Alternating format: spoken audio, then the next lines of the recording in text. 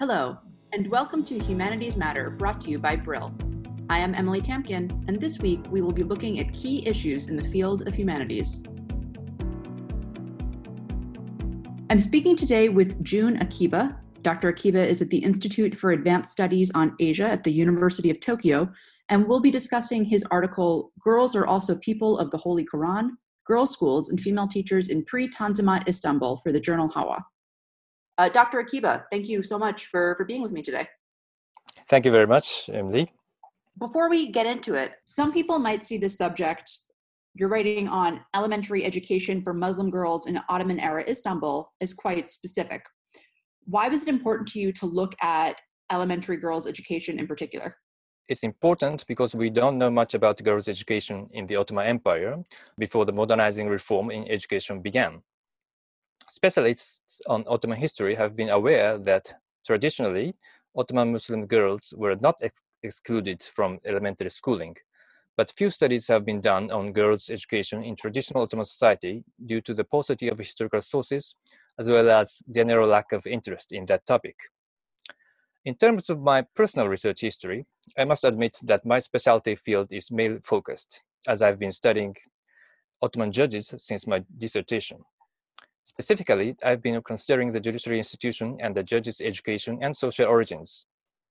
By definition, Ottoman judges were exclusively male. I actually started researching the education of Ottoman girls by accident. The story goes back almost 20 years. I was working at the Topkapı Palace archives for my dissertation when I came across a list of elementary schools in Istanbul during the late 18th century, which included a significant number of girls' schools directed by female teachers. First, I doubted the document was actually from the 18th century because it was undated. However, several years later, I found a similar document dating from 1811, which was published in modern Turkish and showed a higher proportion of girls' schools with female teachers compared to the prior document. At that point, I became convinced that these two lists of elementary schools were evidence of the spread of girls' education in Istanbul before the modernizing reforms. I started paying more careful attention to any reference to girls' education when searching historical documents at the archives and managed to gather several relevant sources, though it took many years before I was able to publish an article on this topic in English. Also, I did not consider non-Muslim populations, namely Christians and Jews, which comprised about a half of the population in Istanbul during the early 19th century. I excluded them from my analysis because their situation was different from that of Muslims. As you know, Islam has often been described as a patriarchal religion that does not allow equal rights for women. It's true that Islamic precepts include strict gender norms and that traditional Muslim societies, including the Ottoman society, have been male-dominated. Ottoman women had no place in the madrasas or the institutions of higher Islamic learning, for example. However, women's status in actual historical settings cannot be generalized, which is why historians of the Ottoman Empire and other Muslim societies have tried to uncover women's active role in various aspects of social, economic, and political life. So my study, which demonstrates the spread of girls' elementary education, would, I hope, facilitate the reconsideration of female education in traditional Muslim society. Absolutely, and I mean, there were elements of your discussion on it in the article that surprised me. So you talk about how in the 1860s, co-education schools were actually more common than single-sex schools. And you write that it turns out co-education is not a modern phenomenon. Were you surprised by that? Why or why not? Yes, I was surprised too, because the principle of co-education was only formally introduced in the Turkish Republic in the 1920s.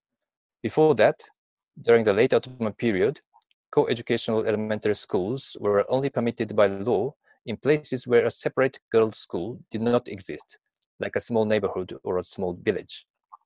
So at first glance, co-education seems to be a modern phenomenon and single-sex education appears to be traditional. This is especially true when we consider the famous gender separation principle of Islam. In Saudi Arabia today, for example, single-sex education is being implemented from the elementary level. Thus, it is remarkable that co-educational schools were predominant in the survey record of 1868. Relevant sources suggest that co-educational schools were the norm during the mid-19th century, and this observation probably holds true for the period before that.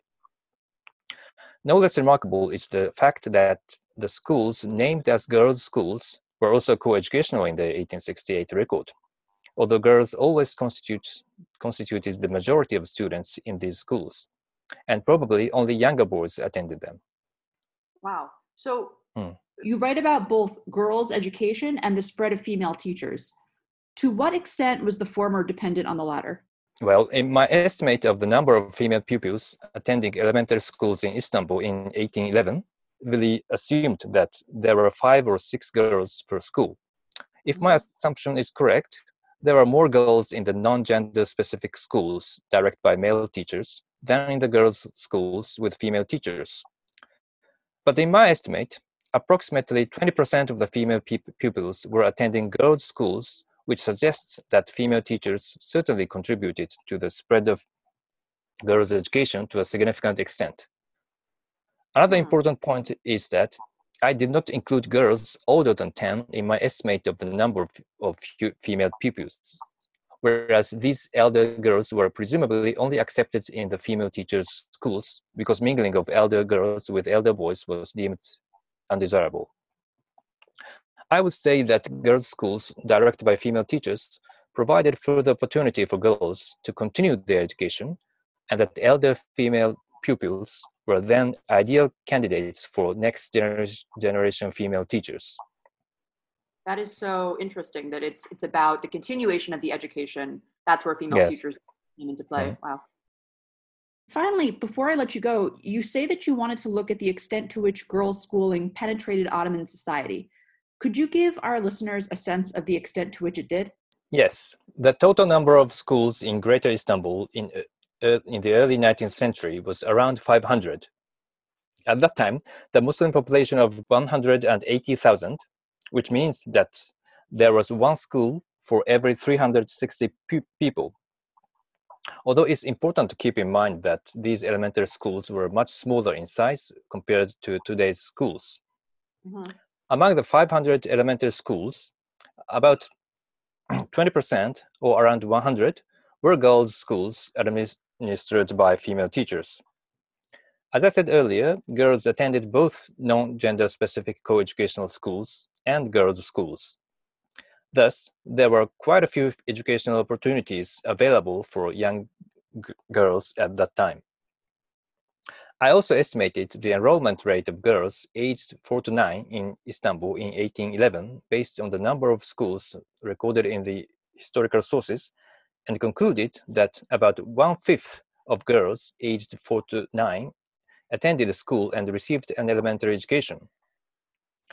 Although my estimation methods might be debatable, for example, it might have been better to assume the school age as 5 to 10 instead of 4 to 9, but I believe the conclusion that about 1/5 of young girls were enrolled in school is largely feasible. That doesn't mean that only the wealthiest 20% of families send the girls to school. Considering that parents of the wealthier class could employ private tutors to teach their daughters, it is likely that female pupils came from diverse social backgrounds. I should add that girls' education in elementary schools was basically religious, centering on the recitation of the Quran. Pupils probably also read books on religious doctrine and on basic Arabic and Persian vocabulary, although writing was not always taught to girls. Still, they would likely have acquired some degree of literacy, enabling them to read certain types of texts. As mentioned before, there were about 100 female teachers in Greater Istanbul, which means that there were as many women who were able to acquire the knowledge and the culture necessary to teach children. Overall, the extent to which girls' schooling penetrated Ottoman society is significant, both quantitatively and qualitatively, in light of our current knowledge about female education. I've been speaking today with Jun Akiba. He is at the Institute for Advanced Studies on Asia at the University of Tokyo. And we've been discussing his article, Girls Are Also People of the Holy Quran, Girls' Schools and Female Teachers in Pre-Tanzimat, Istanbul. It's in the journal Hawa. Dr. Akiba, thank you so much for taking your time today. Thank you too. Thank you very much. The article we discussed today is freely accessible for a limited time in the journal Hawa.